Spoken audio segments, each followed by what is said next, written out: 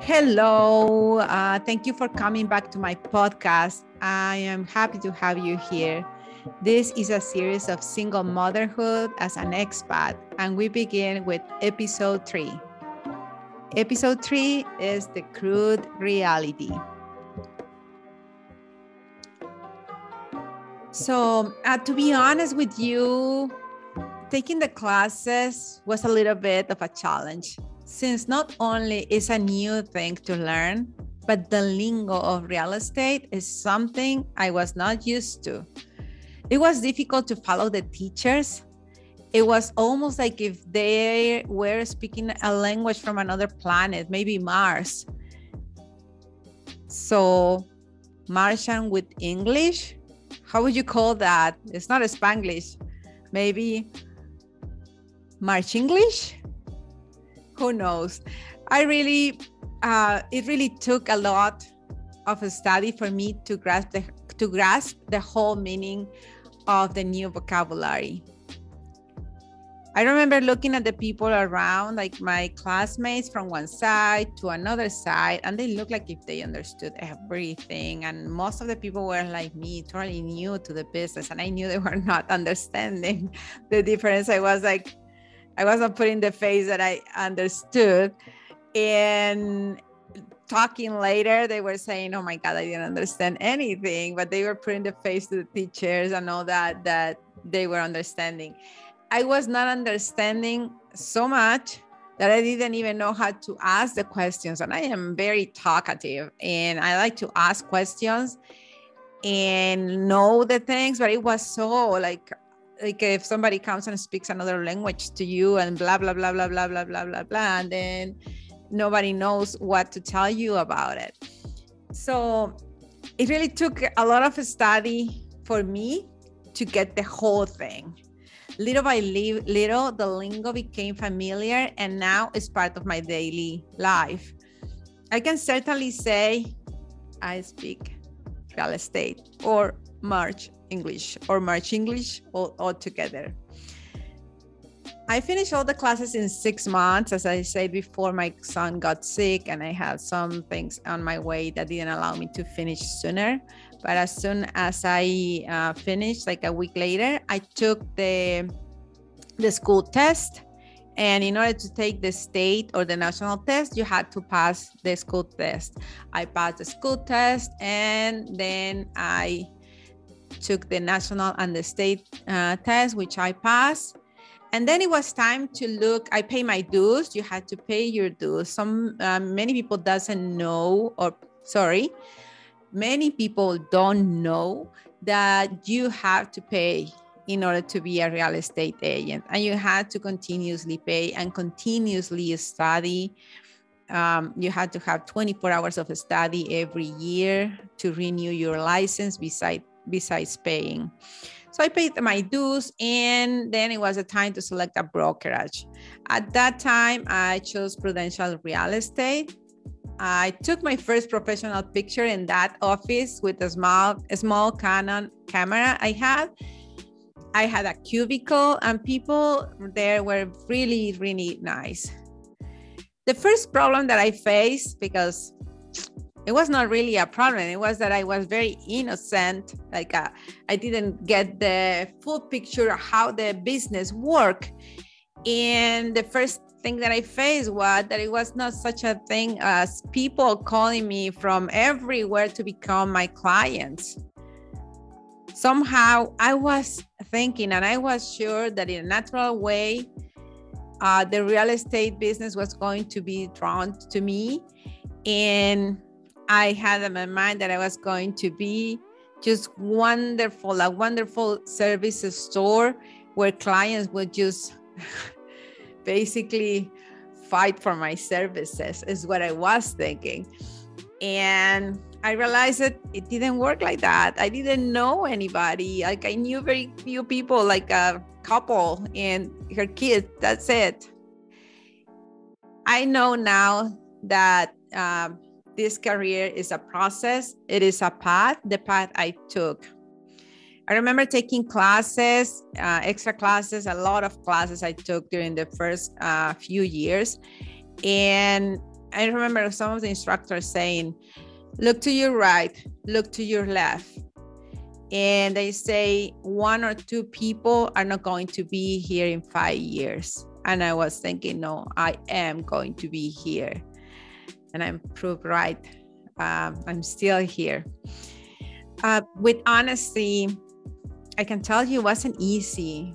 First, I started doing open houses. At that time, the market was flooded with bank-owned properties and short sales. I remember doing this open house. Just a couple of funny stories here. And this open house was in Scottsdale, and it was the listing of one of my co-workers. And I remember just arriving to the open house, and I feel eerie, like, oh my God, this is freaky. This home feels a little bit weird. And I put my towel right by the door. That way, if I needed to run, I was right by the entrance, and I could run. And so I stayed there for a couple of hours. Nobody came. And I was so freaked out that I took my table, my chair, closed the door, and left. And I went to the office, back to the office, and I saw my coworker. And he said, Mari Carmen, what are you doing here? And it was like, well, I feel a little bit freaky in that house. And it was like, you go and sell that house, and people are going to come, and it's going to be fine. Anyway, I went back. I put the table in the same position. I put the chair, and the neighbors start coming to their house, and one by one, they were telling me this. Then the neighbors started to come to their home, and one by one, they started telling me about the story of this man living in the house that was found dead only a couple of weeks before. And the kids hired a special company to do a cleaning of the house because the house was not in very good shape, and the smell was very strong. So I thought, oh my God, that's the feeling what I am getting to the house. But the interesting thing about this is, regardless that they found that they knew that information, they wanted somebody to come and live in the house. Like people that they know, a sister, a sibling, a brother, a mom, and like different, like quite a few neighbors came, and they were super nice. It was a neighborhood that I thought, oh my God, this is a good neighborhood to live, because people were just so kind, so nice. And one of them invited me to her house after the open house. She was like, oh, why don't you come to our home? We have fruits and like a lot of trees, like oranges and lemons and things like that. And they were a couple, like an older couple. They were so nice. And I told them, okay, I'm going to stop by. And he said, yes, come and have tea with us. Okay.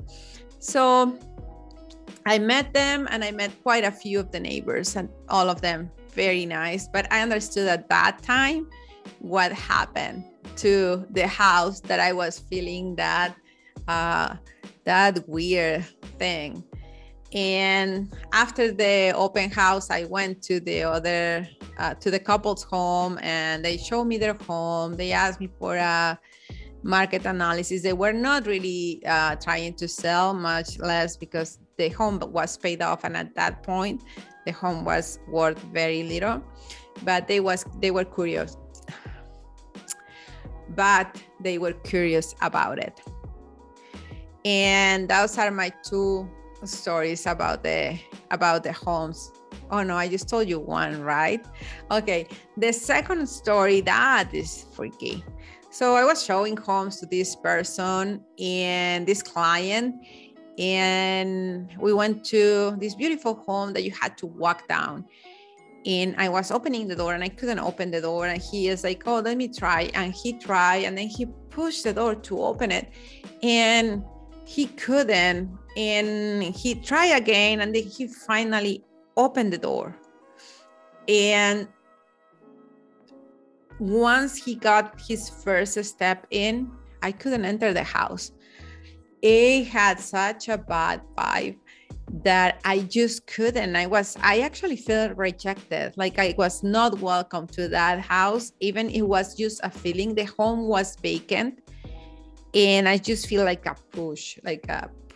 And then I said, I am so sorry, but I cannot enter the house. And my client looked at me and he said, if you don't want to enter the house and you make your living selling homes, I am not going to enter this home. Let's close the door. So I pulled the door and I just couldn't close it. Something was pulling me. So my client got the door too. He was like, let me try. And then he was pulling and the door was just pulling away, like wanting to be open. And I was like, oh my God, my heart was racing. And he is like, just run to the car. I close it. And I was like, okay, there is the box. It was one of those mechanical boxes that you select. There is a combination. And I put the key in the lock. So I ran and he was still fighting with the door, close it, and then he put the key and I just hear him running on the back. I got in my car, he got his car, and we went just and saw the other home. And most of the stories of the houses are good stories. Most of the homes that I see, they are very nice homes where you have very good vibe. It's most likely. But those two stories stayed on my mind, and it's something to talk about, even for a small talk, to spice a conversation. Anyway, few months after getting my license, I moved to another company. It was a company more oriented to train agents. The name of the company was Solutions Real Estate. I had there a mentor. Her name is Dawn. And I learned many things in this company. This company was so good for my formation. Actually, I can say that my foundation, basically. And I can thank them. The company was sold and it changed name, or it was taken over. But I can tell you the people that work there, the brokers, the people that were in the training, my mentor, everyone in that company were so helpful, and they were very nice at making like a community of that company. So I started working there, and I learned how to blog and how social media can be very important. And that was many years. It was 2010 still. So I blogged and blogged and blogged. I don't know how many, but I was in 100 top of, or 150 or something. I blog 150 in real estate in certain platform in Scotland. So I blogged and blog. I blog from the morning to the night. And this was, right, I just mentioned in 2010, after the real estate market crash. Not only the homes were very cheap, it was impossible to build a home with that money. With the cost of a ready built home, you couldn't build a new home. So not only the homes were super cheap, but I didn't have clients. And I needed clients and money, of course. So blog, and blog. This was in 2010, as I mentioned before, right after the real estate market crash. Not only the homes were super cheap, but I didn't have clients, not even for the very cheap homes. And I needed clients. and money. So I got myself employed. Basically, I got the small jobs as a Spanish tutor and as a photographer for homes for some of the people that I was working with. I took their pictures. I showed homes. I did some errands, and I was part of the community already, but no sales yet. It was very difficult time for me, honestly. Like, I cried, I smile, I cry, I smile. It was a determination to be happy no matter what, and I continued doing what I needed to do in order to succeed. I had my first sale 8 months after I got my license, and the second one only a month or so later. I cannot remember exact dates or things like that, but I believe probably in the next 6 months I close a transaction per month or per 1.5 months. I had always the support of my mentor, and I am so thankful with Dawn. She was just fantastic. And I was very thankful with Solutions Real Estate too. The time that I was there, I was happy. I feel part of the community, and they were my foundation. And with this, the end of episode 3 ends. Thank you again for tuning in, and stay tuned for the next episode, episode 4, and I will tell you about my first sale. Have a fantastic week, and always remember that I am here to help you with any of your real estate needs.